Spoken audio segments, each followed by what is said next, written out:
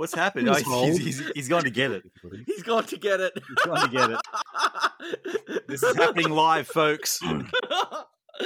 Never work with children or animals or editors. In 1992, a crack gaming unit was sent to prison for the crime of still loving the Commodore 64. These men promptly escaped from a maximum security stockade to the internet underground. Today, still wanted by the government, they survive as Commodore 64 game reviewers. If you have a problem, if no one else can help, and if you can find them, maybe you can hire the Reset64 team. Hi, everyone, and welcome to the Reset64 podcast, episode 6, subtitled I Choo Choose You. And in this podcast, we're celebrating the release of Reset issue number 13.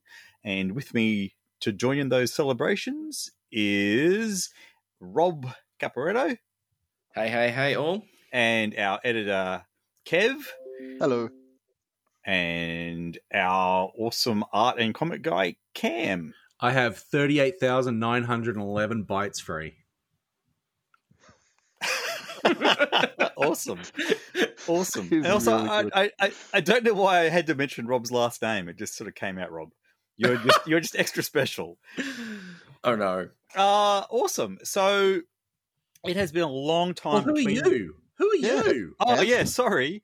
I forgot about myself. I am Ant, and I am also another art guy as part of that does stuff in the mag, and as well as other things. So unfortunately, our friend over the pond, Dell, couldn't join us, but that's okay. We're going to forge ahead. It's going to be a great episode. We're going to, as I mentioned, we're going to cover the release of issue 13, and we're going to talk a bit about that. We may even have time for a special quiz, our first quiz. I do not know how that's going to go. And then we'll have a general chat about a number of interesting topics, and then we'll close off. And that's our schedule for this show. And I think we'll just leap into the Reset Roundup. So I forgot about the issue roundup. We sort of talk a bit about what issue 13 was before you just jump into specific topics about the issue. What is Reset64? What is Reset? It's been so long between podcasts. Maybe Kev, our editor, should give us a rundown on what the magazine is. Reset is a Commodore 64 games magazine, something that we created in the spirit of Zap in Commodore format. We attempt to be humorous, and we attempt to be really light and fluffy, and just have a good time with the issue when you're reading it.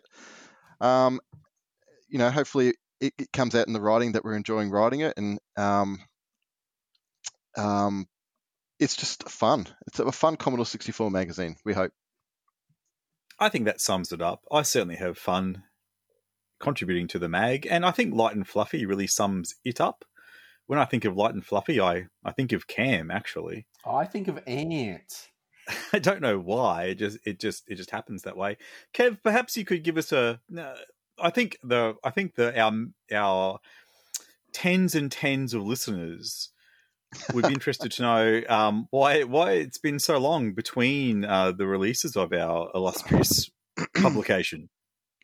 I don't think there's one single reason, and I think it's just life. Obviously, we've all got or something. Yeah, we've all got projects, like other projects that we're doing and other things that we're doing, and jobs and family, and Reset. The stars really sort of almost need to align for us to be able to get together and put an issue out. And things come up, and do we mention 2020? Is that worth mentioning? Is that verboten? I don't know. Don't mention the war. Don't mention the plague. Yeah. As much fun as Reset is to work on, and as gratifying it is to get issues out, it's such a big time-intensive project, and we love doing it. But when we do it, we want to do it well as well. It's not something we sort of want to rush out and here we go, here's another issue. But we really want to do a good job on each issue, so and give it the time that it deserves. So that it, in answering your question, it's a sort of a multitude of reasons, but life is probably the biggest one. Yep. Yeah, I think that's well said. Well said. Life, it's been a interesting time, let's just say. And it's all about quality, not quantity when it comes to Reset. That's how I like to look at it. That's a good way. Awesome. Well, yeah, that's great, Kev. I think that really covers it. I'm just glad that we've thrown back in, and it's looking like we're keen for another issue after this one, because as life does get in the road, and priorities change, you just never know what's going to happen next. But I'm really glad that everyone's sort of keen to keep rolling. It's really exciting. Yeah. But obviously not up to the bit we're talking about the next issue yet. But things are moving along really, really well, and we'll talk a little bit about that later. But it's very, very exciting. Very exciting. Absolutely. Yeah, I think that's fantastic. Awesome, awesome. Okay, that's great. I am trying to open up something else on my computer, but while that is waiting to happen, I think we might talk about the issue roundup, and this is our regular feature in the podcast, where each one of us picks a particular article or item in the last issue, and we highlight that and talk a little bit about it. And I think, look, I might just throw straight to Rob, actually, seeing as you are first on the list in my run sheet. Okie dokie. So, out of everything, I mean, I really have to sort of this time round really highlight the Reset Rewind, which is, of course, my little bit on picking a game tangentially related to the underlying theme of the issue, so trains in this case, and try to get people to play it and sort of have a bit of a discussion about it. I went pretty far back in picking Stop the Express, the Hudson Soft developed, Commodore published 1983 jump on top of trains and explore them and fight bad guys kind of game, which is one, admittedly, comes from a bit of I had a lot of fun with it as a kid, and I still think it's an interesting game in terms of history, because it's sort of it straddles that very early, bridging between Japan and the West in terms of games. It was originally developed for a bunch of Japanese home computers before being published, in the West on the C64 and certain other 8-bits that we won't talk about. And I found it, just interesting in the sense that for sort of the openness seems to be different minded people. I don't know. I find the attitude I go into writing that column and picking games and covering them sometimes feels a little bit different with everyone else. But I guess that's how you get interesting discussions and conflict. And I guess it's, more of this, a lot of the trends that the stuff I do outside of the mag in terms of looking into older games sort of comes through there. And it's sort of why I love being able to just dive into the history of the history of the platform and with some of these games to just sort of talk about them. Yep. Hopefully get some critical re-looking at them. The history is really cool, Rob, and certainly that aspect of retro gaming, Commodore 64 games, is really interesting, and it's really good fun to talk about. The difference, I think, with me with Stop the Express, was I was playing it cold. I'd never played it as a kid, so I was playing it for the very first time, for the column, and despite the interesting history in the game, I didn't feel like it was, particularly great conversion or particularly fun game to play. Yeah, I could see that. Although one of the things is, I think it's actually pretty accurate conversion. Yep. Those machines didn't have the scrolling abilities you had on the C64. And perhaps had it been given in the hands of a native C64 developer, we probably would have gotten some stuff with some smoother scrolling. And that's sort of an interesting kind of hypothesis that maybe should have been raised in the article. I always find that sort of an interesting thing of like how history develops and how it travels. What were the other versions like, Rob? So I actually did a video on the MSX version and the Spectrum version. Yep. The Spectrum version is a bit of a pain to play because unless you have the right joystick interface, you've got to play off a pretty horrible keyboard setup. I haven't played it on my Next. When I did the video, I did it on my original Spectrum, and I don't have the interface for that. But the Next can remap it, so I'd have to try it for joystick. And it was sort of pretty similar. Colors were a bit more awkward because limited palette, but it sort of it played the pretty close. And the MSX version again was the same. Colors were a little nicer than the Spectrum, so roughly on par with the 64, which makes sense given the graphics capabilities. The other two versions do have a lower screen res, and that might have made things a little quicker. I would probably throw a link to the video in the show notes when we put that together. People could check it out. That's a video that's like nearly 3 years old, but I thought all three were pretty good. Like it was a pretty good conversion of that game. It's just limited by hardware of the era. 3 years old. Is that when you released that video? That video was late 2018. Oh wow! I feel so old. It feels like quite an age apart because, of course, that was like one of the last episodes of the old series I did before basically rebooting, and that really changed the approach. That was an era when I was throwing stuff out weekly, and I was sort of the tail end of just wanting to finish that run before pretty much doing a reboot and a refocus of how I do videos on old games. Yeah, with regards to Stop the Express, in your piece, your Reset Rewind piece, overall, I don't think it was. It wasn't. I don't think it was really a hit with most of the people. Like it seemed to, from a playability aspect, I don't think people loved it as such. I kind of struggled with it from a difficulty level. I didn't dislike it. And I was fine with like the chunky scrolling, and I like some stuff. I thought the train effect itself and the movement was kind of good. It just had a weird bird in it flying around. It was weird. It was weird. It actually took me a little while to figure out what to actually do. You had to stop the Express. Yeah, I know. I went in completely cold and didn't really understand. It took me a while to figure out those birds and things like that. Yeah. It certainly was interesting. It was worth playing. Like I really enjoy having a go at some of those really early games and playing. It was certainly worth having a go at and having a play. It's probably not a game I'll return to though.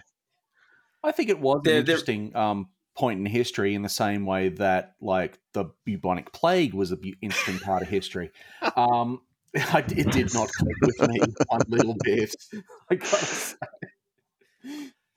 I really wanted because the title "Stop the Express" is probably one of the best titles for a game. Like instantly what you have to do. I love that. It's on the tin pretty much. Yeah, I just I just found the difficulty quite difficult, so to speak. I think that's a limitation of just the fact that there's like 2 stages in the loop, and I think that's not surprising back then because game design wasn't as refined. That's sort of one of those things. I think that it does. I think it does showcase that the way I look at stuff is very different to a lot of people these days because, I always think of my experiences playing the likes of Raid Over Moscow as a kid. Whereas I fell in love with that game, and I remember fiddling around with the keyboard for a while to realize, F7 opens the doors and all of that, and then it's just like it clicked. Whereas I hear people, say that they never understood that game because they never worked out how to do that. They never tried that. Like there's always that sort of exploratory thing that I've always had, and that reflects in how I look at stuff when I write columns like the Rewind or my own video work, which is it's really a distinctive thing that does have its own consequences down the chain.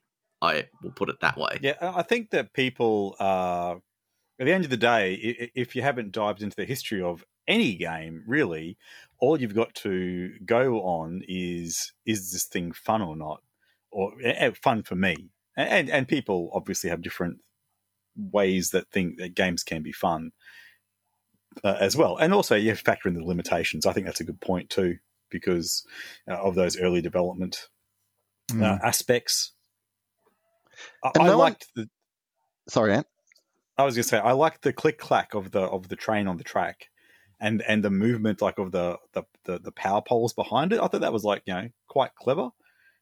So I didn't actually mind the aesthetics of the game. I thought it was, again, those limitations, that was quite well done. There's definitely an aspect of coolness to it. I just didn't know you were supposed to grab those birds and piff them at people. No one told me that. I think that's what took me a while to figure out that particular mechanic. I thought I was trying to avoid them and not get hit by them, but yeah, all good. Yeah, I can't remember if the attract mode actually shows them or not. I must have pressed the fire button a bit quickly, I think. If it did. Kev just dived in. Well, Kev, I was gonna actually jump to you, but you've left your space blank in the run sheet. Did you have anything in particular that a particular piece of the magazine?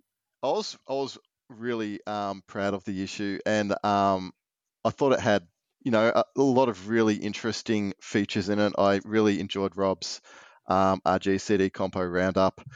Has that been awarded yet? Has that competition actually been completed in terms of the places and things like that? Ooh, I'm not sure. I don't. I have to admit, last time I looked was a month ago or something. Yeah, I don't think they've done the placings for that yet, but it was nice being able to play through all the games and talk about which ones we particularly enjoyed. So Rob and Louis and Merman participated in that, but I certainly had a good look at all those games while I was putting the article together, and there's a few really, really interesting ones in there. It was really a fantastic compo, and hope that we get another one. It is a part of a big important part of the revival of the C64 and gaming on the C64. I think in the modern era, it's a really important competition.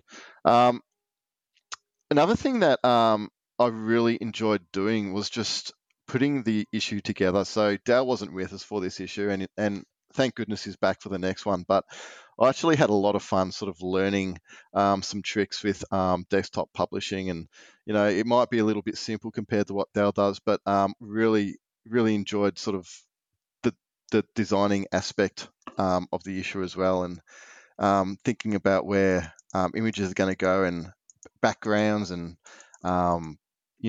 just looking at learning new tricks using desktop publishing and things like that. So that's something that I really enjoyed, and also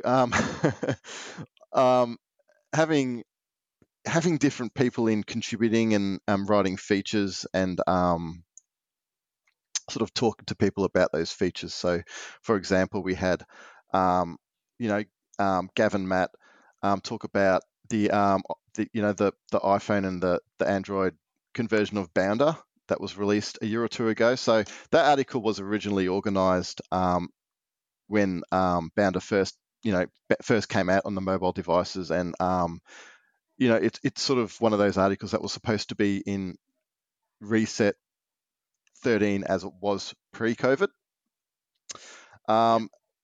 So it's it was a little bit old, the article, by the time it was published, and the game had already been out 1 or 2 years. But Matt was really keen to still have the article in there, and it was really, really good fun exploring Bounder and talking about Bounder, and exchange a few emails with Chris Shrigley, the original creator, to try. He actually agreed to answer a few questions for the issue, but I think time pressures and things like that sort of prevented him from doing that in the end. But yeah, it's all the behind the scenes stuff that I find really good fun. Talking to different people and talking about their articles and what they're going to be about, and sort of bouncing around ideas and things like that is one of the things I really enjoy doing. Yeah, that's great. We don't really get to, even us and the crew don't get to hear a lot of what goes on behind the scenes, Kev, because you mainly shoulder that burden and go off and sort things out, and every so often you might pop up and go, "Hey, I just scored a conversation with such and such," which is pretty exciting. But certainly for me, it's really fascinating to hear what goes on under the hood. Yeah, and it's that is one of the things that I find most fun, just the connections that you make with people, and talking to lots of different people, and talking to some of these, developers, who were, instrumental in making these games back in the commercial days of the C64, and talking to different people, writing for Reset and writing the features. That part of it is really enjoyable. Yeah, that's awesome. Yeah, that's really great. It's always good to hear your perspective of things. Trying to wrangle everyone too. Heard those cats. Speaking of cool cats, Cam, did you ever survive our man cave review? I literally died. And you got half my estate, so I'm sorry about that. It was worth it. Yeah, that was fun. I like doing that man cave review. I like it when we just go off the beaten track and do something completely silly. Apologies to the developers of Man Cave who are probably waiting with bated breath for I can't wait to see what serious hard-hitting journalism the Reset crew are going to give our game that we've worked very hard on, which they did work very hard on. I'm sure it shows. It's a quality production, beautiful presentation, and then we just did our stupid nonsense. But if you've ever been in Ant's Man Cave, and for once that's not a euphemism, it's full of stuff. There is a lot going on in there. Yeah, that review summed up the room I'm sitting in right now. I actually loved, of course I love that review because I was part of it, but that really harkened back to the zany Zap days with Gordon, and co. That's what it reminded me of. Sometimes you just got to be a bit out there. Absolutely, that's why I loved it. It was just fun. It was funny. I got to tell you, when that review was first submitted, I really didn't know what to think, but it had me in stitches. It was very, very funny. There's always a question. There's usually a little chat between Ant and I going, "What's Kev going to think?" I don't know. I think we literally had that conversation. Yeah, we did. That's funny. Anything else tickle your fancy in issue 13, Cam? Being right about Stop the Express, obviously, and yes, actually, this is important. Ant is always very excited about trains. This is one of the things that if you know him for more than 5 minutes, you'll understand. He loves trains, and the fact that the whole issue was about trains. I don't know whose decision that was, but it may have been mine. Oh, fair enough. I got Kev drunk one night and hello. Choo-choo. Yeah, I just love seeing Ant get really, really passionate about. Oh man, I'm going to draw the cover. It's going to be this train, and we're going to talk about these train games, and it's going to be really cool. And it's I love seeing that. It was it was a joy to watch. Yeah, it's a good point. I kind of didn't mention that at the beginning, but I should have. That obviously the title of this podcast may be a giveaway, but yes, the whole issue was train focused, which I can't believe Kev accepted my pitch to make it about trains. I'm pretty sure, Ant, that you just wanted a chance to mention Southern Belle again, didn't you? Any chance to mention. It's never ever going to be mentioned in Reset ever again, and gee, what a swan song it got. Yeah, just fantastic. Just fantastic. I'm so happy Southern about Belle, it's Sci-Fi Trading Company, so you got to pick your poison, really. Yeah, exactly right. Exactly right. Oh, that's awesome. Yeah, very, very good. Look for me, I'm going to be a little bit biased here, or a lot biased. I picked two articles. The first was the Reset Fiction piece, which is our first official, adventure game. Official ongoing adventure game column. Would that be correct, Kev? Correct. Yes. And that was written by Stefan, who is part of Puddle, full disclosure. I'm also part of Puddle, a little 64 dev crew. And I aside from that, though, I was always a fan of White Wizard in Zap, and later Harlequin, I think it was, the adventure column in Zap. What about that troll? What about Chuck Vomit? Not so much a fan of Chuck Vomit, to be honest. Didn't no, mash. Chuck. No. But yeah, I loved seeing this an actual full-on adventure column.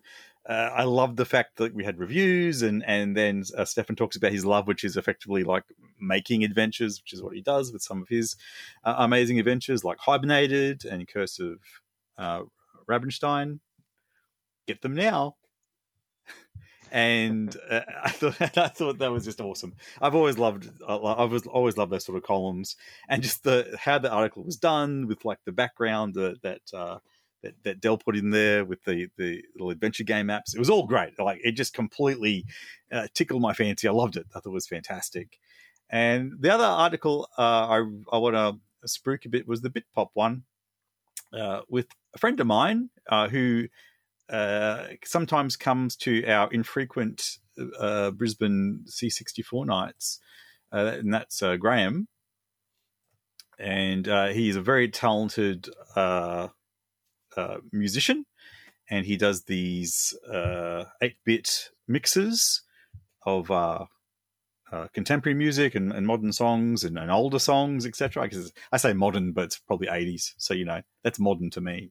And a really lovely guy. I think you've actually met him, Cam. Yeah, I was going to say I remember this guy. Yeah. So I think he's been going to the C64 nights in Brisbane as long as I can remember.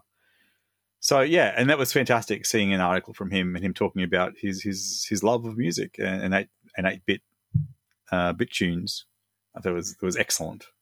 Yeah, and it was really cool having Gavin in the issue, and I really owe an apology. Did I say Graham? Yeah. Graham. Did I? Gavin. Sorry. It's Gavin Graham. Mate, yeah. Sorry. Yeah, wow. Yeah, so still my good that's friend okay. whose name I got wrong. Yeah. So that was another article that I'd been sitting on for quite a while and just couldn't get it in the issue. And obviously because of all the all the delays and things like that. So that one had been in the inbox for about 2 years. So Gavin was very, very patient with that one. And I'd been in touch with him quite a few times just to assure him that we were going to be using it. But thanks to Gav for doing that. And it's a really interesting piece, really good. Yeah. I and again, I think it just adds to the diversity of the mag. We got a lot of really interesting articles and with a sort of a wide range, which is just excellent. It was such a good issue, just a good all rounder, I thought. So I think we might move on. We'll kick on, and the other part of Reset in our usual schedule piece that we do for the podcast is we talk about a feature game in the last issue. And I think Rob has been very patient. I'll kick back to you, Rob. What was your pick of the game of games for issue 13? Of all the stuff, it's one of those ones that sort of, I guess, resonated with a lot of things for me, and that was Steel Ranger, Covert Bit Ops' early 2018 release. I guess for me, it was sort of lucky that we kind of revisited it, this time later. I kind of think that we sort of have a bit of a goldfish thing where a new game comes out, we talk about it, we as in the community in general, and some of them just slip through the void. And Steel Ranger I actually bounced off a bit on launch. I bought it when it came out and I played it and it didn't quite click, but I wanted to go back and spend more time with it. I saw something there, but I just never got around to it until last year. And when doing so, I just had a complete blast. It sort of felt like that step where, and I'm sure I mentioned this in the review, my comments in the review, but Covert Bit Ops' games are always really ambitious, but they always had some rough edges. Like Hessian and Stairs is probably the one thing I think everyone can agree with was a bit rough. Yep. But Steel Ranger, because they narrowed the focus a bit and it was just this more exploratory action game, it just clicked. Like I went back to it after playing Metal Warrior Ultra, and it just clicked for me, and it was just amazing. I had a complete and utter ball with it. So I was really glad we got to do a write up on it in issue 13. 2 and a bit years later, but I think it's really good to hopefully get people thinking about it. Yeah, it deserved to be in there, didn't it? Yeah, like you said, Rob. I think it had been sort of lost a little bit in terms of being sort of, it certainly wasn't talked about a lot. It was really, really good to get the review of the game in there because it certainly deserves to be talked about. Yeah, I mean, when I think about it, early 2018 was in the shadow of Sam's journey, so that just dwarfed everything. And I kind of think that's why that sort of happened. Like, I think the similar thing kind of happened with Pains and Aches, Night and Grail's follow up, which came out at the same time. I remember ordering both from Cytronic in the same order, and I think the same thing kind of happened there, where it did really get that kind of love as well. And I think if our job as a publication is to sort of shine the light back on that, because I think there's a lot of cool stuff to talk about, and hopefully our review got some more sales for it and more people got to try it out. I think that's a really, really important thing. Cool. Yeah. Yes, I had myself on mute. So Oops. I'm back. Hooray. So, yay. Cam, I'm going to throw to you. What was your pick a game? Oh, Up. Now this was a last minute addition. I feel like it was like right on deadline. Kev just went, "Hey, I got this. Do you want to do a quick bites about?" I went, "Oh my god, absolutely!" And I really feel like I'm kind of I love Puyo Puyo, and I buy it on a billion times over and over again every time they re-release it. How many versions do you own, Cam? There's the 3DS one, which was in 3D, so I had to rebuy it on that. It was on Dr. Robotnik's Mean Bean collection. I had the cart, and then I actually, Ed, if I had the cart, you have the cart now. So I don't know if probably. Yeah. Then it was on Super Nintendo as Kirby Avalanche. Bought on that. And then it was on all the Sega re-releases, when they do the bundles of here's 50 games from the Mega Drive days, they keep re-releasing on that. And it just recently most came out with the Switch Online Super Nintendo stuff. So once you fire that up, the Japanese version of it is in the collection. But then they did an absolutely amazing conversion of Puyo Puyo 2 on the Commodore 64. It's incredible. It is so accurate to the original. All the tiny little touches are packed in there. It's great 2-player mode, great AI battles, has all the different stages and levels, and all the gameplay is perfectly intact. It is an amazing puzzle game, and if it was up to me, it would have got like an 8-page spread. But there's probably a reason why I'm not in charge of those decisions. It's probably for the best. But yeah, absolutely loved it, and I highly recommend if you haven't got it on any other machine. It's probably being converted to more machines than Stefan's converted his text adventures to other machines. So I don't know, man. Maybe not as many. I don't know about that. That's a big call. Yeah, it hasn't come out for Coleco Adam yet. So, do you know I'd never played that game. Oh, Anthony. So I played Up, and it was excellent. Yeah. Oh, I'm so glad you liked it. Yeah, I really, really liked it. Yeah. We'll practice because next time I'm over, we're going to have sesh. Sounds awesome.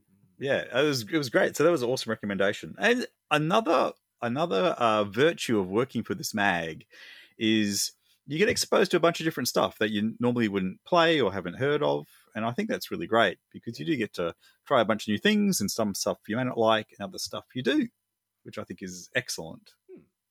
Kev, you've got an interesting list in your feature game. I couldn't pick one.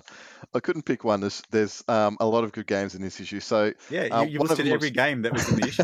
One of them was Man Cave because the soundtrack is just so epic. It is such a beautifully well done soundtrack with all the the 80s rock kind of music, and really, really cool. And the game is so polished and beautiful, and it's a funny concept. It's really cool. Wormhole. I wanted to mention Wormhole because it's like Steel Ranger. It's kind of fallen in the cracks a little bit, but it offers nothing special in terms of gameplay. But it's nothing really new there. But it's so beautifully polished and looks fantastic and sounds fantastic, and you can just tell that a whole lot of love has been poured into the game. by the creators. So yeah, look, I recommend that people play that. It is super cheap as a digital download, and it really deserves a game. You know, it'll feel very familiar playing it, but it's really cool and just beautifully done as a package. Millie and Molly, probably my 2020, don't want to mention that year, but it's probably the game of the year for me for the Commodore 64, and Nice. just a really beautifully done puzzler, nice and gentle, but at the same time can be absolutely brutal at times. But yeah, you know, really good sort of design and good aesthetics and graphics and lovely music. It just all gels together really nicely and is a really nice package. And yeah, really enjoyed playing it and got a really lovely cartridge version from. Is it what's the publisher, Rob? I don't remember what it stands for, but BOBR, yeah. Hold on, I'm just checking. Beaver of the Black River? No, Beaver of the Brown River. Beaver, Bob. It's great. Yep. I think really we've said the word beaver way too much. I think we're on the list now. So don't cancel me. Don't get me cancelled. So this is it's just a really beautiful game and a really nice package. Nicely presented, done, you know, physical version as well, which is really cool. And also Old Tower by Retro Souls. It's just so much fun. I actually sat down and watched my 10-year-old son complete that game. He did it in one session. Didn't take him all that long. So it's not a long game. It's just a really fun little mobile style puzzler. Good fun. And it's got popcorn in it. So that's cool too. That's great that your son was playing it. That's fantastic. Yeah. Love it. He really enjoyed it. Like sometimes, you know, I'll put on the C64 Maxi and just load up a game and play it for a little bit, and then just leave it, and I'll come back and find the kids having a bit of a poke around with it, which is really cool. That is excellent. Yeah, but he just sat there and played through it, which is kind of, you know, testament to the fact that it's an engaging game, and if it can sort of, if it's got an audience of kids today. Yep. You know, the gameplay obviously shines through, so it's really cool. That's right. As we always say, it's all about the gameplay. I thought it was all about the money the game developers supply us to give them a good review. Oh, sorry. Shush, Cam. We're still recording. Excellent. Thanks for covering all those games, Kev, and good picks. Look, for me, I'm gonna break the mold here, and this is no offense to all the wonderful new games that we talked about in the mag. I thought all the ones that I played were excellent, but I'm going to talk about Loco.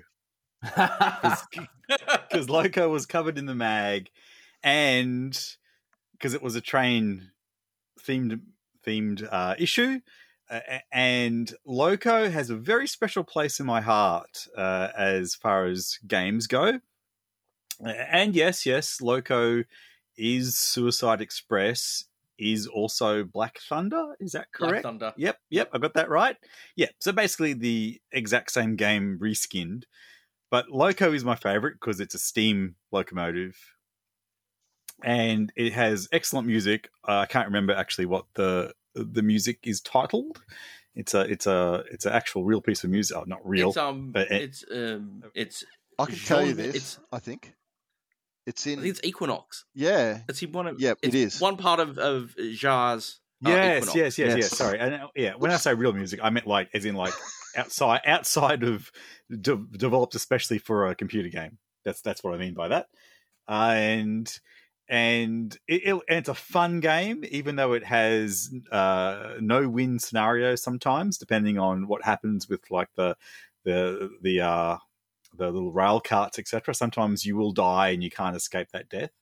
But for me, it's got a special place in my heart because it was a game that my sister wasn't really into computer games, but she loved Loco.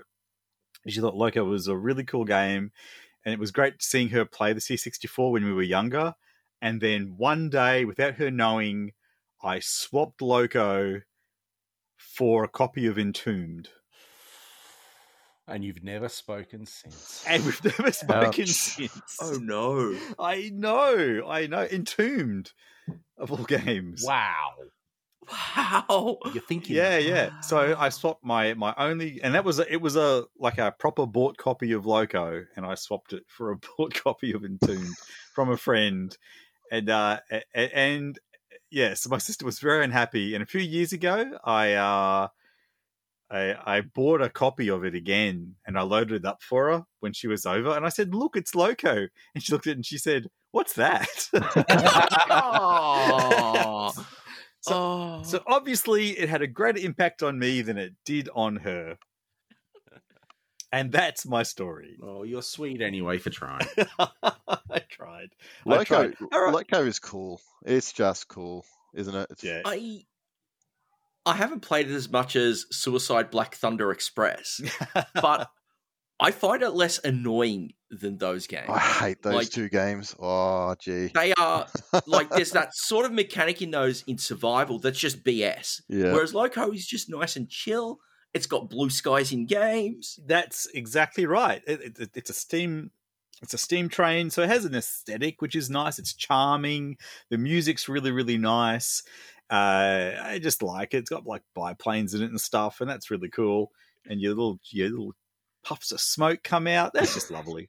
That's just it. lovely. Those other two games, Black Thunder and what's the other one? Suicide Express. Yeah. Suicide They Express. didn't have the same charm. They had no charm. Zero charm. There was no charm. Yeah. Well, It's the speech. It's the speech on Game Over. Your score is 0. 0. Were they Zero. all by Crowther? What? They're Yeah. all Tony Crowther. Yeah. Yeah. Did him in 2 Basically weeks, didn't he? reskinned them. Pardon? Oh. I thought he did them in 2 weeks. He was boasting about how quickly you made them. I wouldn't be surprised. Because That would make sense, actually. yeah, the gap between Suicide Express and Black Thunder is a lot closer than those two to Loco. But yeah, redo some sprites, get Ben Daglish to write a new tune, and boom. Was Yeah, Loco absolutely. first? Rob? Loco was first. Yep. Yeah. That was through Alligator. Then Yes. Suicide Express was through Gremlin, and Black Thunder was through Quicksilver. Oh, Rob. Quicksilver. Is that off the top of your head, Rob? Yes, That's excellent. I've got copies of all three. I Yeah. one day wanted to do a video talking about that, but I don't know how to frame it without bringing a lot of toxic gamer shit into it. Yeah. Sorry. Well, it's all by the same guy, so you can talk Yeah. about the good one, and you go, and he's where you ripped off yourself, and they're not so good. Yeah, that's true. I think it's totally fine.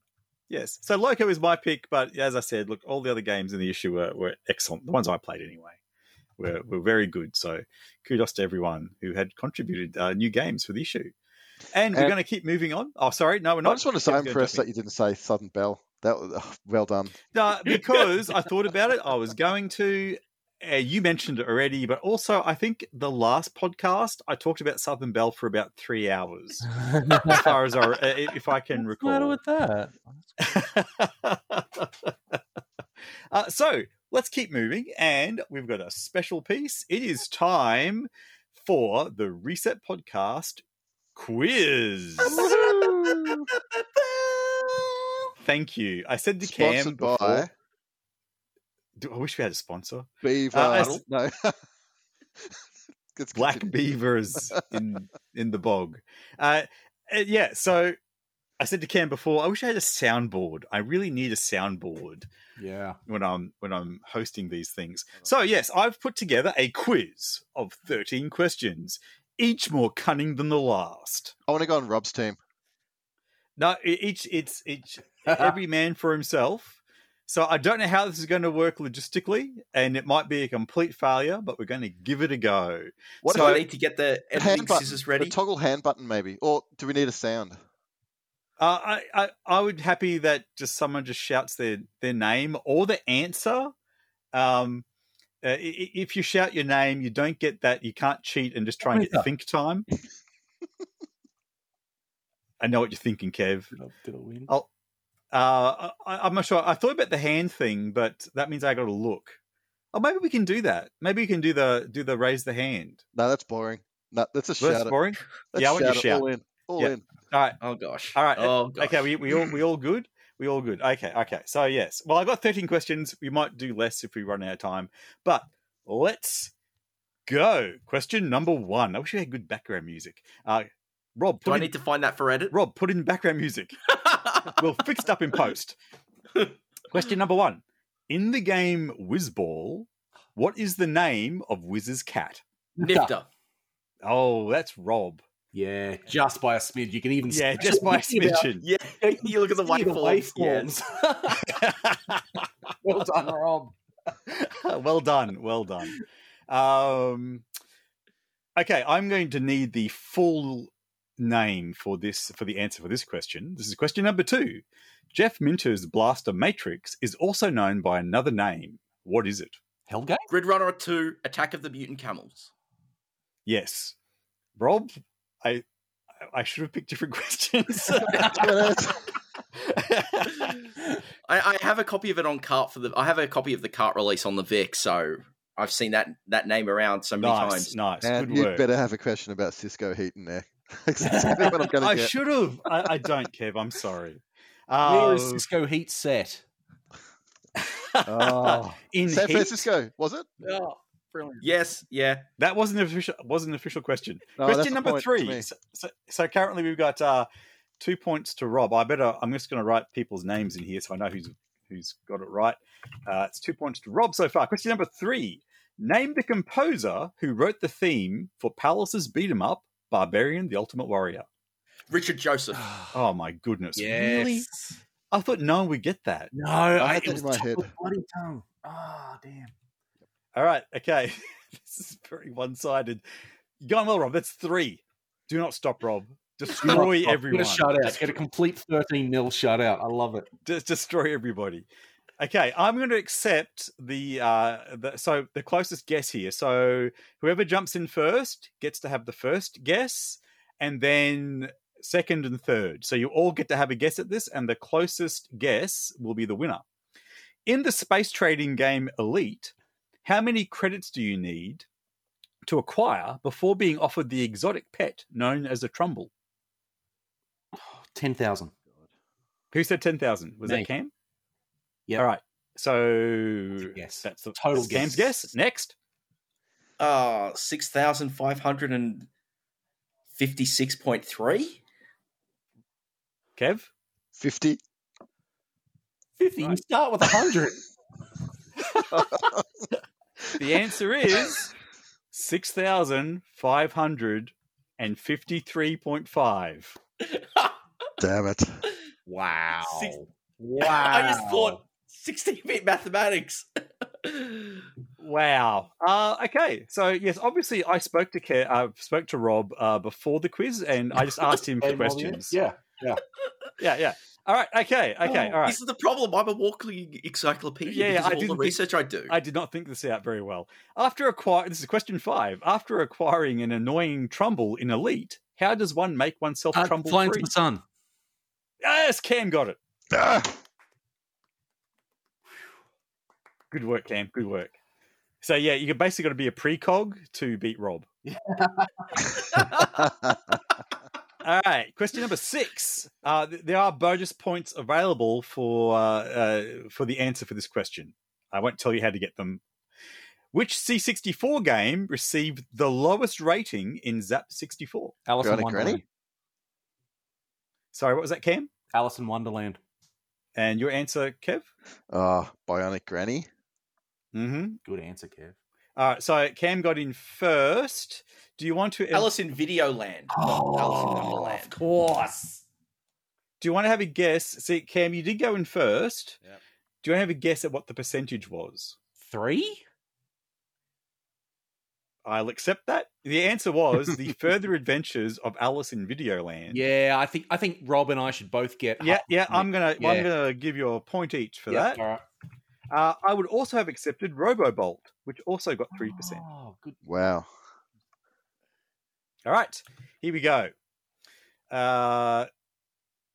Yes, here we go. So this is basically whoever gets in first, you've got time to answer this. If you fail, if you get if you don't get 100%, then other players can try and jump in. So you got to think about your answer first. Name all of the events in the C64 version of Epix's California games. Oh, God. Okay. Footbag, half-pipe, surfing, flying disc, the roller skating, and BMX. Yeah. Yep. Well done. Well done. Well done, job. Rob.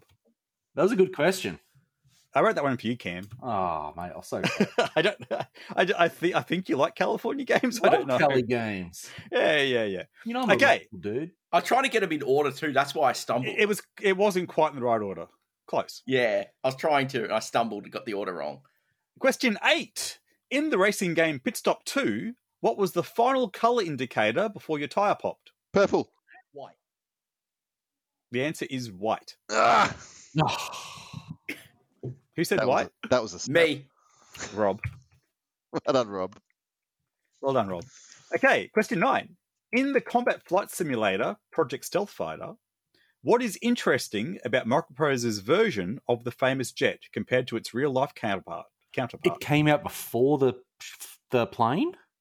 That is correct. More information from Cam? They were basing it on technical specs that they found somewhere or got. I'll accept that. I will accept that. Sweet. That's true. Some just the superficial. Well, the main, I guess, obvious differences were the name. When it came out, it was the F117A as opposed to the F19, and the design in the game. It was a very smooth design, and obviously in real life, it's a very angular design. But I'll accept that, Cam. Good answer. Whew, I know nothing about planes. Good. Question 10. What is the name of the development team that created the C64 RPG Magic Candle? Minecraft. Oh, damn it. Kev, that was for you. I can't make it any easier. My brain is so slow. I was about to run and get the box. Everyone hold on. Right. I've got to put Millie and Molly back anyway. Okay. Question 11. Okay. Theatre Europe, PSS's strategy war game, has a disturbingly cute name for the most extreme nuclear solution option in the game. What is that name? Extremely cute? Is it Anthony Stiller? Oh, that's a half a point for Cam. Yeah. Time is up. No. I have not actually played it properly. The answer is Fire Plan Warm Puppy. Oh. Oh, that's beautiful. All right. Just giving Cam half a point. How many questions do we have, Ant? I want to get a question. 2 more. I've got two more questions. So you got two All more. right. Two Make more. the final question, Kev. What is your middle name? Like, just Oh, I'd have to go to the bookcase. All right. Okay. This question is titled, It's Not a Bug, It's a Feature. Describe the infamous bug that was mentioned by an unusually happy Gary Penn in the Zap 64 review of the port of the arcade game Gauntlet. oh Christ! Oh, when you if you do nothing for a while, everything turns to an exit. That is actually not a bug at all. That is part of the arcade game. Versus. Anyone else want to have a go? Bug in the game. I do not know this one. Okay. Time. Kev? Nah, I haven't got this. Kev? Nah. You sure? Nah. As Gary Penn mentions, there's a bug in the game where you're playing 2-player mode. One player can walk off the screen, effectively ruining the game, and you can't walk back on. Oh, Okay. wow. Cool. And then, Cam, however, the only way to complete the level is you have to wait for all the walls to turn into exits. But that is a feature on every level, and that is actually part of the arcade game. So that's no one there. Oh, I never played Gauntlet in 2 players, so no wonder. Yeah, fair enough. All right, cool. All right. Okay, this will maybe be the last question. I may have a last bonus question at the end. In the much-loved Accolade Classic Sci-Fi Trading Company, I knew it. your ship's crew mans 5 different departments: weapons, scanning, navigation, engineering, and repair. If you hire him, to which department does crew member Anthony belong? Engineering. Correct. Wow. All right, I got one last bonus question. Come on. Where is the game Cisco Heat held? San Francisco. Yes! Kev! That feels so hollow. And I'm ashamed that I know that, and I don't know all these answers about all those great games. No, you knew the answers, Kev. You were up against Rob. True. So don't feel bad. Yeah. You got beaten by the best. It's all I good. got very worried when Rob rattled off every every publishing house for all those Crowther Loco alikes. I started to think, I felt this sinking in my stomach going, I think this might be a bad idea. All right, anyway, that's the last quiz we'll ever awesome, do, correct? Man. Thank you for Well doing done, Rob. Well done, one. Rob. That was well won. I tried to have some very esoteric questions, and I thought some of those were hard, but I did not factor in the Rob factor. Okay. Maybe I should run the quiz next time. Yeah, good idea. Yeah, What a great idea. It's a fantastic idea. All right. Okay. Also, all right. Moving on then from the quiz, and Rob, your prize is on its way. Our next section is also a new section called, I've called it Hobnobbing with the Crew.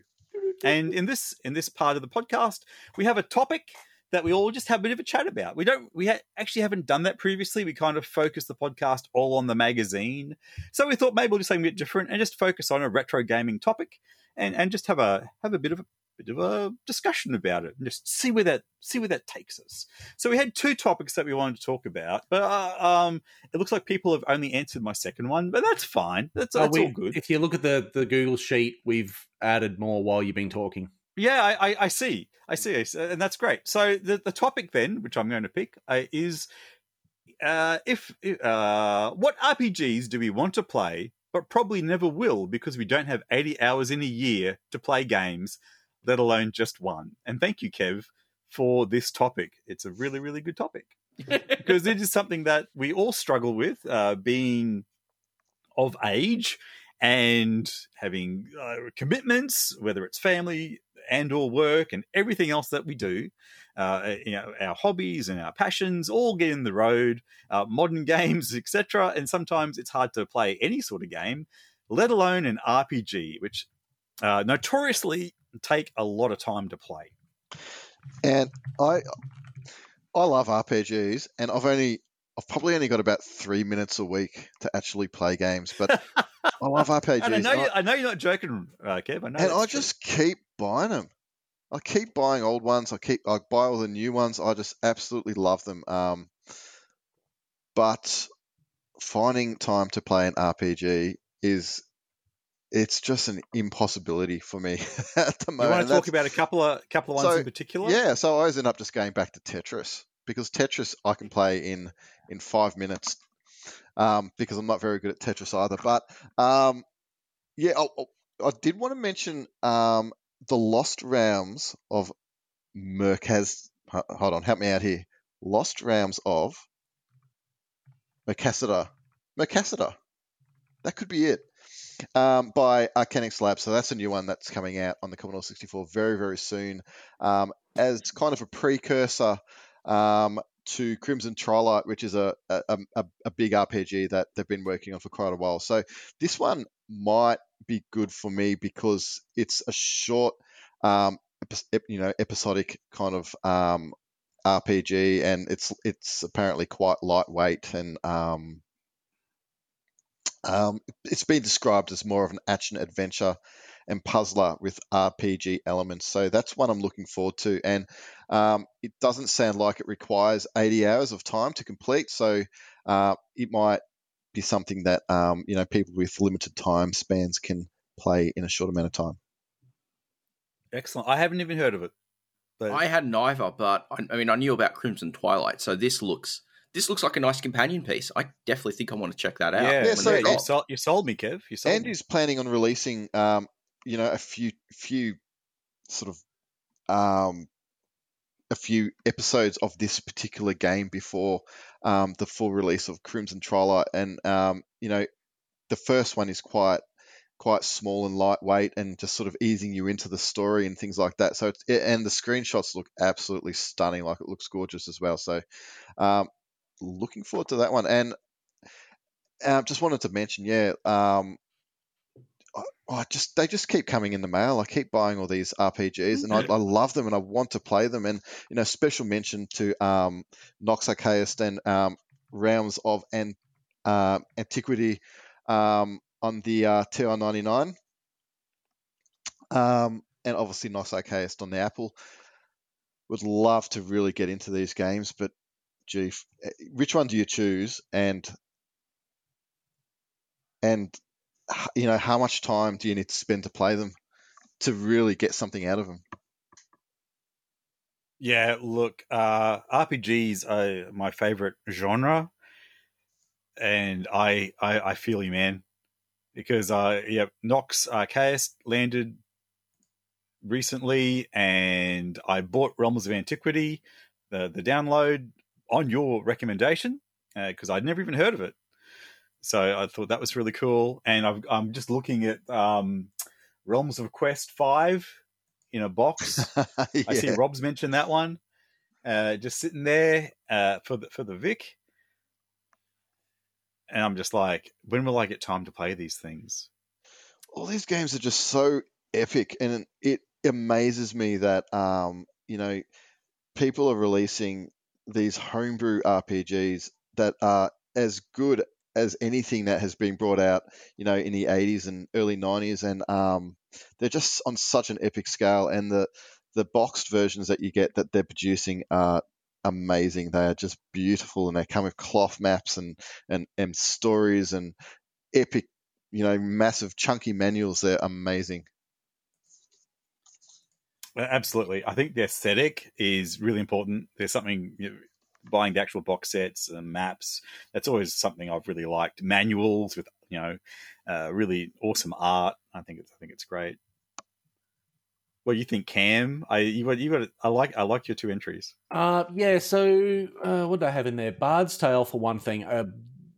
Full disclosure, that was converted updated by my former employees, but always friends at Chrome Studios. And I loved it. I got it. I was like, oh my god, it's a remake of the original Bard's Tale, but it's in 3D. But the layout of the screen is the same. I don't know if I've talked about this one before, but the layout of the screen is the same. So you still have the quarter of the screen that's the window into the world, and then you got your stats at the bottom, and then the action on the top right. But you can move the mouse around in the window, and everything's in 3D. So all Skara Brae is in 3D, and I was like, that's so weird. It's like I'm in a very familiar place, but done in a new way. And for the first time, I realized, you can actually go underground, and there's dungeons, not just walk around aimlessly in the city. That's all I ever did. But I will never get a chance to play that properly. Like, that's just Bard's Tale's huge, right? And even though there's a lot of really good quality of life improvements that have been made to it for the update, you can save anywhere you want. You don't have to go back to the tavern, all that kind of stuff. It's still going to take me absolutely forever to play it, and I never will. Okay, so the other game that I will never ever touch, but I really want to, was Eye of the Beholder. And the Commodore 64 version of that, developed by Kev, what was his name? You bastard, Cameron. Andreas Larson, and I apologise if I've said that wrong. Andreas. But it's an incredible, he's doing an incredible job converting this massive game. This is the thing that was like, oh no, you need like a megabyte expansion for your Amiga if you ever want to play it. Oh no, that was Dungeon Master. Anyway, my point is, it was a massive 16-bit dungeon exploring game that was to take on that whole genre, and it's being converted down to the C64. Do I think it's incredible? Yes. Will I ever play it properly? No. I'll fire it up and go, yeah, okay, I can walk around a dungeon. I've created some characters. I died. Back to Street Fighter. Yeah. Which is a shame, because I'm sure the guys put his blood, sweat, and tears into it, but it's just I've got time. It looks stunning, and and he's had streams, hasn't he? Programming the game, and the bloke doing the graphics, Oliver Lindau. Once again, sorry if I pronounced that wrong. Has been doing the same. It's been really interesting watching him pixel. Spend so much time, on things like walls and dungeons and things like that, so meticulously. They're certainly putting an amazing amount of effort into this thing. Yeah, it's incredible. It is literally jaw dropping what they've done. Oh yeah, kudos, but just like, man, yeah. I don't know. And this is the thing, like you mentioned Bard's Tale, Cam, and I love C64 Bard's Tale, and I really haven't played it that much. Like even back in the day, because he can get wiped pretty easy. Yep. In town. And I think I might have rage quit a few times, and I've fired it up and played it a bit over the years, but just I'm going like, where do I have, I don't know, however long it takes to finish, 40 hours, 20? Where do I have time for that? I remember I bought the 3-pack, like for the C64, they re-released it all in one pack. Yeah. And do you know how I know that you had that pack? Because you have it. That is correct. I have your pack. Has it got ECP branding on it by any chance? It does. It does, yes. It does indeed. But yeah, it's a huge, massive clamshell with all the games in it. But this is the great tragedy of RPGs, and you summed it up well, Cam, which was the developers, even if they're doing a conversion, the effort to make an RPG balanced and playable and bug-free is enormous. Like some of the ones you've mentioned, Rob. You have a bit of a chat about yours? Oh, yeah. So, I mean, I also highlighted Nox Archaeist. Again, that lovely box is sitting in my shelving, and I really want to, dust off my Apple IIc and play it. But Realms of Quest 5 on the VIC-20, it's just like the VIC-20 getting an RPG like this is stupendous because, chunky displays and all of that, but it's looking amazing just seeing that in action. And I really want to sit down for it. I think it's one of those ones, like just RPGs in general seem to be really good stream concepts. I did Ultima 1 not too long ago, which is only like a few hours long. So definitely one worth playing if you don't have infinite time. But I don't know, maybe I'd dust off the Vic and play Realms of Quest. The other one, which is a good example of how much time consuming they are, is the Etrian Odyssey series. I've been playing the first one, the remake of the first one, Etrian Odyssey Untold on the 3DS. For years, I was stuck in the first boss for 2 years. I only just beat that a couple of weeks ago. And that's very much got the old school vibe that you get from a wizardry or something, just with especially because you're using the touchscreen on a 3DS handheld system to draw your maps in as you're playing. Cool. Drop stuff on the map to mark checkpoints and whatnot. That really makes that game amazing. And though it's a challenge, it's kind of a good introduction to the stuff you need to do for these dungeon crawlers.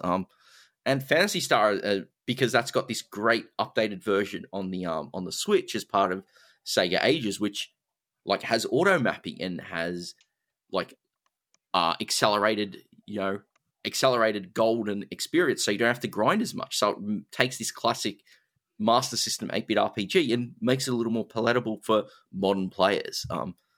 There's so much out there I want to play because I never played RPGs a lot as a kid. I never really got into them. So I've been playing them as a grumpy adult with not as much time as I'd like.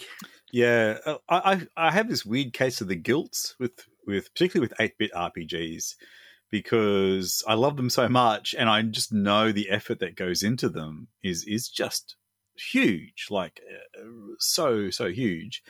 And I just go, I want to make time to play these things, but where will I get that time? And I feel kind of bad for the developers. Although I'm sure there are people out there that play them and can have that time or make that time for it.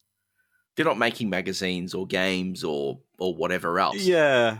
We kind of suffer for this because of this is a hobby project for us. This magazine, our hobby, other projects. Me with my videos and streams. You making games. Cam with the comics. We all sort of have our hobby projects that take Kev away with chickens. Kev with the chickens. We all have things that take away from being able to just sit down and play these games in the same way. Yeah, and I want to also appreciate them too, because I'm going to talk about something a bit later on in the next section, which is associated with this. But I like to take time and appreciate RPGs, and that kind of even adds more time to it. I spent a lot of time playing Ultima 6, and a lot of that was just really just walking around, enjoying the aesthetic of the game, and just poking and prodding things because it was cool. It's kind of like doing all the side quests in, I don't know, in what's a modern RPG? In any modern RPG, and doing all the side quests first and Final ignoring Fantasy. the main, and ignoring the main quest. Skyrim, that's what I was thinking of, like that, where you spend 100 hours doing all the side quests. But that's kind of fun because you get to explore the world a lot more, and you're not just burning through to finish a game. And that's what I like about RPGs. I mean, obviously that's tied with my how I like playing tabletop RPGs, where you're trying to experience this made up world and see what the creator of that world has made, and that's kind of fun. But yes, these things do need more time. It's true. I did have a little bit of a poke around with Realms of Antiquity, Kev, Yep. and it's really cool. So thanks for that recommendation. It is good. It is cool. Yep. Yep. Awesome. I didn't really add anything down there. I think I've probably spoken enough about these, but I agree with you all. I think that there's some really good ones on the list, and I really want to try and make some time for them.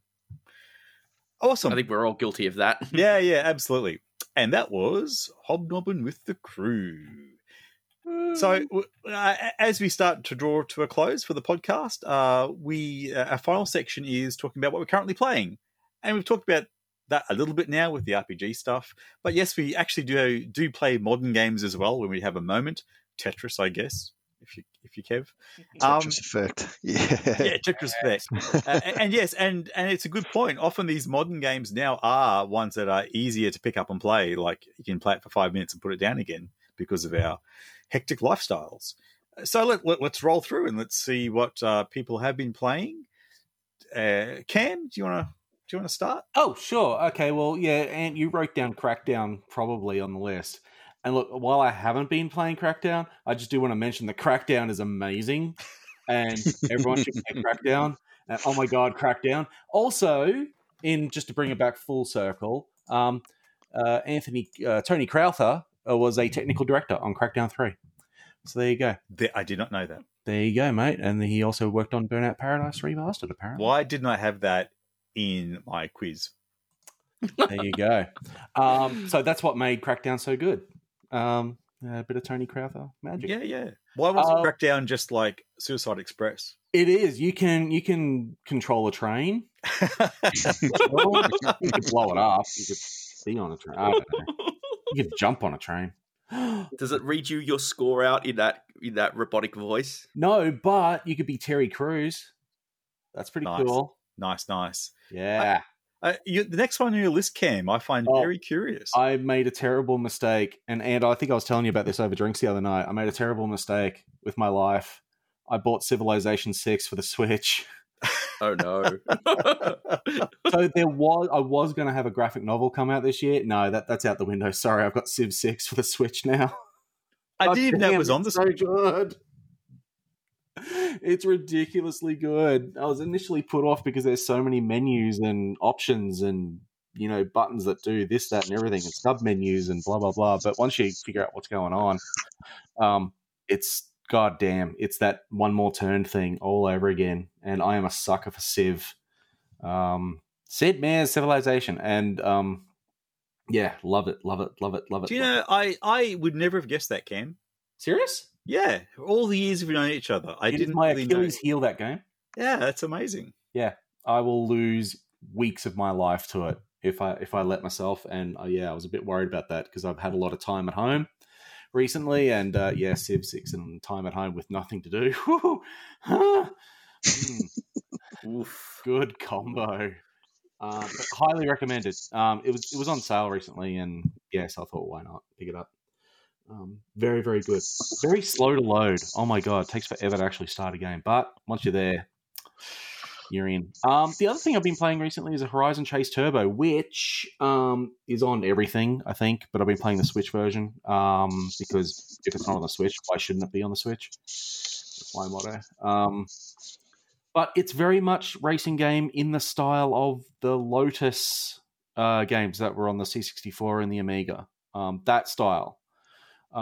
There's been quite a few modern games that have been like, oh, let's remake this style of 90s arcade racing game. And one of them was like Virtua Racing, and another one was like, you know, top-down overhead kind of thing. I know, Rob, you've been talking about, what was it? Art of Rally. Art of Rally, which is that overhead thing, which I'm a sucker for as well. So I'm looking forward to that coming to Switch. But Horizon Chase Turbo is very much in that Lotus style, which I really enjoyed.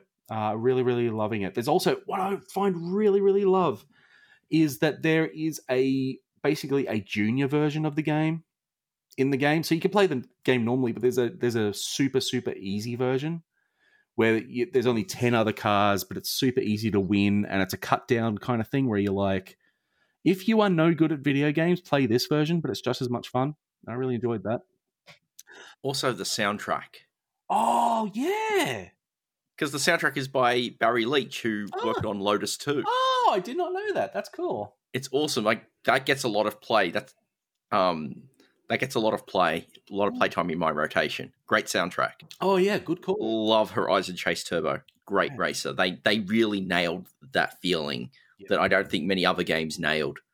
Absolutely. It was a hard thing to get right, but this one got it super, super right. And it's 60 frames a second. It just feels really nice. And it's cute and it's colorful, and you can be a driving instructor. That's nice. The other thing is Streets of Rage 4. Streets of Rage is amazing, and Streets of Rage 4 is incredible, and it's an incredibly worthy sequel, and they just announced DLC, so I rebought the damn thing for the Switch in preparation. Of course you did. Of course I did. But no, the wife and I played through Streets of Rage 4 from back to front when it came out on PS4, and loved it. So very cool. Yeah. Excellent. What about you, Kev? I like your answer here. It's it's a bit of a competition to see who gets time on a computer now, with the kids, being into gaming and sort of really enjoying spending my money on new games. Look, my son, all the kids are absolutely obsessed right now with Stardew Valley. They play that constantly, and Alex has spent hours and hours and hours on that game. So I can't tell you too much about it. I really haven't played it much. I've had a bit of a poke around with it, but they absolutely love it. So he's recently finished. Alex has recently finished Inside, which is this really cool linear kind of how would you describe it? Someone jump in quick. Game where you jump off buildings. It's just a story-driven. Cinematic platformer. Yeah, cinematic platformer. Yeah, exactly right. And that's really cool. I did have a bit of a go at that, and that's a really nice game. He's loving Little Nightmares, and that's one that I haven't had a look at myself. And my daughter Abby has been playing, and I'm really pleased about this because I love graphic adventures and point and click adventures and things like that. She's playing Broken Age, and really, really enjoying that. So while they're doing all those things, I'm usually either just sort of walking past and watching and seeing what they're doing and having a bit of a look, or playing Turrican 3 or Jim Power on the Amiga, which I love both of those games. But I've never heard of Jim Power. Jim Power is awesome. Yeah, it's this kind of, scrolling running gunner / platformer, really frustrating, really difficult to play. Lots of rage quitting and all that sort of stuff. Lives counters, really old school sort of stuff, but really awesome. Beautifully presented. And it kind of reminds me, it's not really like Hawkeye. It's a different game, but is it fun? It's it's kind of the same sort of. It reminds me of the production values, for Hawkeye were outstanding, and Jim Power's production values are very similar. And for the Amiga, and a lot of people hate it. Oh wow, interesting. A lot of people absolutely hate it, but the soundtrack and the graphics and that sucker me in, and I have a bit of fun with that too. And Turrican 3, people don't usually want to sort of have that in the same conversation when you're talking about Turrican 1 and 2, but it's right up my alley. I absolutely love it. Oh, excellent. Rob. Okay. So my picks, like my main form of isolation survival was Animal Crossing, New Horizons. That's sort of been that thing where it's not normally on brand, but it was good to just pick it up and just spend the day, spend like 20, 30 minutes each day just talking with the other island residents, harvesting crap and doing all of that. It's just a calm, chill game that really just was one of those things that kept me going through a lot of last year and a lot of the isolation of things that we shan't talk about anymore. It's still, it's a nice little chore thing that I play, have a little bright moment, and then focus on playing some other stuff or working or whatever. One of the cool recent games I've picked up is a game called Astro Aqua Kitty. This is a sequel to a game that came out a few years ago. It was sort of an aquatic defender, take on defender, great pixel art. Nice. The sequel sort of expands things a lot. Now you're inside asteroids, which are filled with water, and you've sort of got these massively cavernous stages. You're sort of going through and doing little submissions. It's a real cool challenge.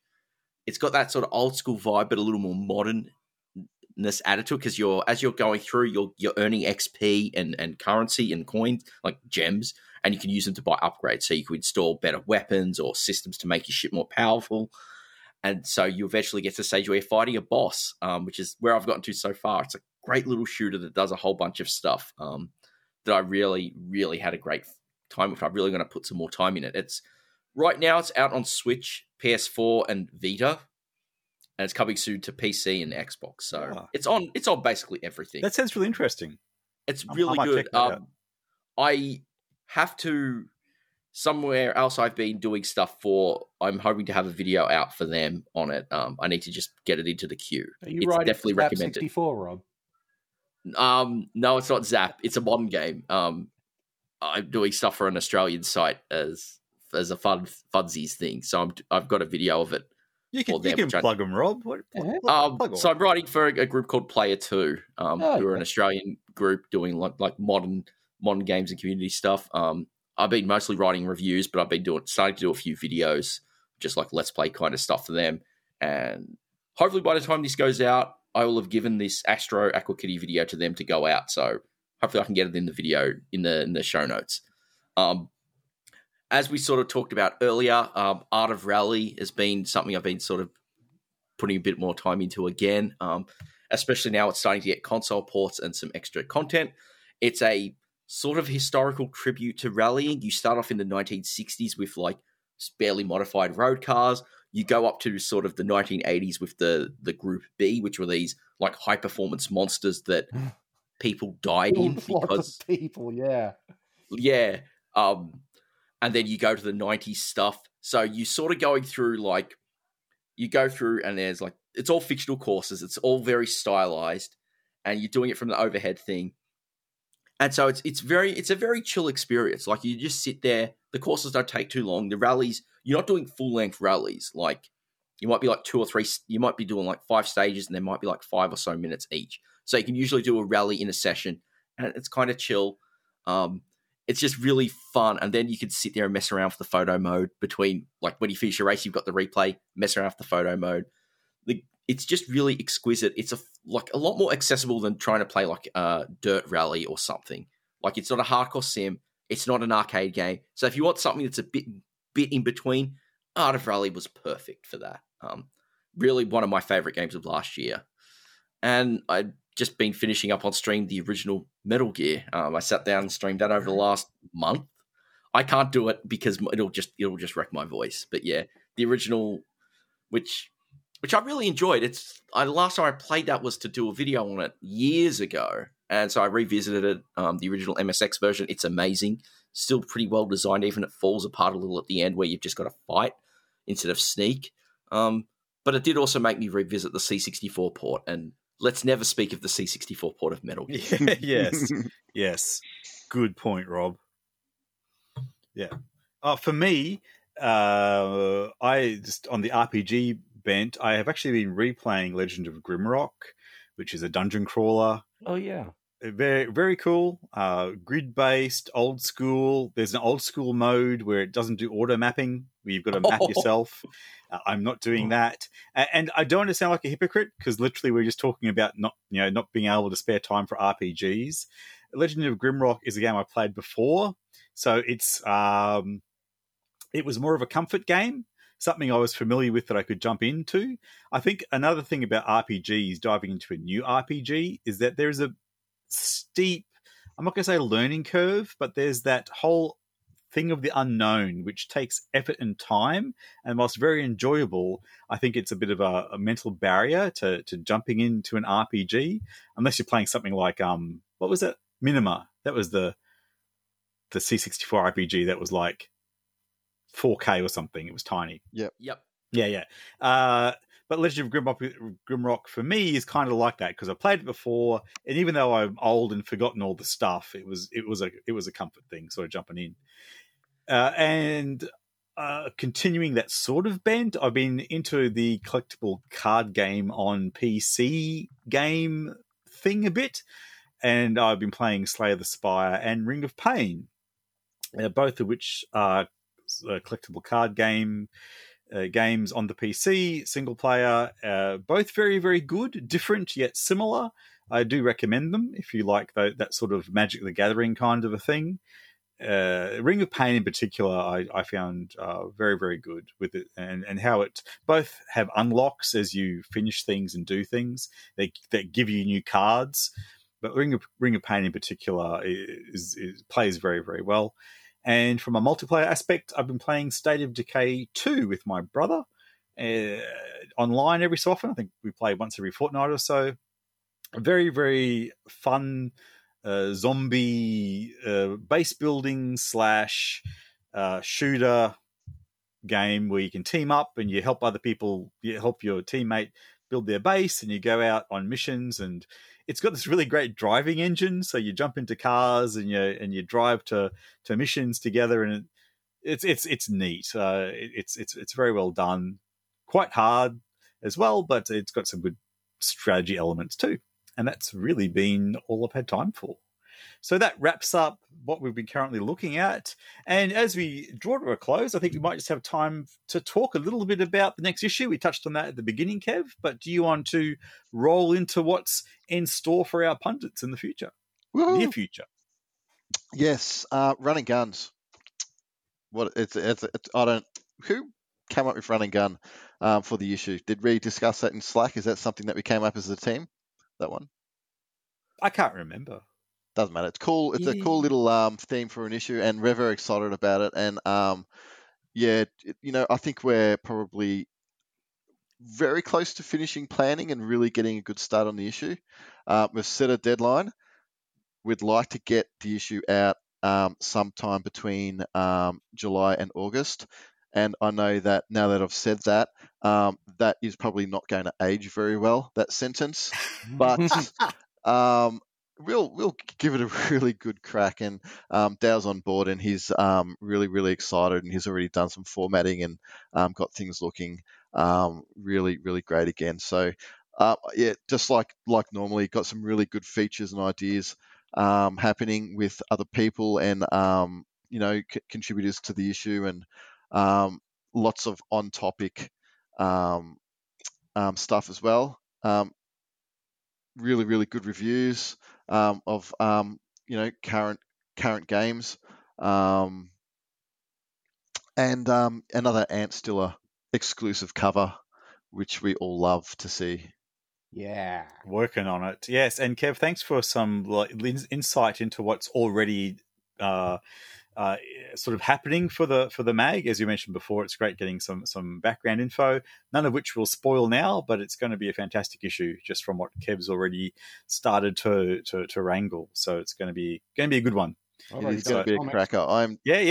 Cam's already finished. Cam's already finished the comic. We're on fire. So hopefully we can keep up that momentum. That'd be awesome. Don't forget to plug the Reset itch.io page. is in my next thing in my notes. Go to our Reset.itch.io page where you can download copies of Reset. Is that the URL? Reset.itch.io. I believe so. No, it's reset64-magazine.itch.io. We'll have it in the show notes. We will. Nothing like how I wrote down. Thanks, Rob. Buy it. Impress your friends. Yes, money. Our children need wine. Absolutely. I'm almost out of scotch. and with that cry for help from Cam, I think we can call this one a wrap. Thank you very much, gentlemen. It's been an absolute pleasure and far too long since we've last chatted. We are all we're all in Australia here, but most of us are separated. The tyranny of distance. So it is excellent that we can catch up and have a chat. So as we wrap up, where can people find people? Rob? Okay, so let's go through the big thing. Outside of the Reset stuff that I contribute, the best thing you can do is find me on YouTube, youtube.com/Hellfire64. That is also applies to Twitch, where I'm doing stuff once a week on Monday nights Australian time. So many of you probably won't be able to catch it, but stream interesting old stuff on a mix of original hardware and FPGA alternatives. And if you're interested in some of the things I do regarding modern gaming, check out player2.net.au, where I contribute reviews and some video stuff there every so often. Thanks, Rob. Kev? I maintain the Reset Twitter and Reset Facebook. Otherwise, I'm out tending to sheep and chickens, so you won't be able to find me anywhere else. I've seen the photos. It's true.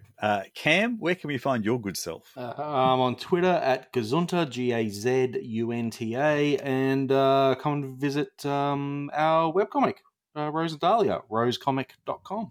Yeah, I've got to say, I'm going to plug Cam's Rose comic. He's been working very hard on a new Rose book, and I've seen some previews, and it just looks and sounds amazing. Oh, thanks, Ant. Highly recommend it.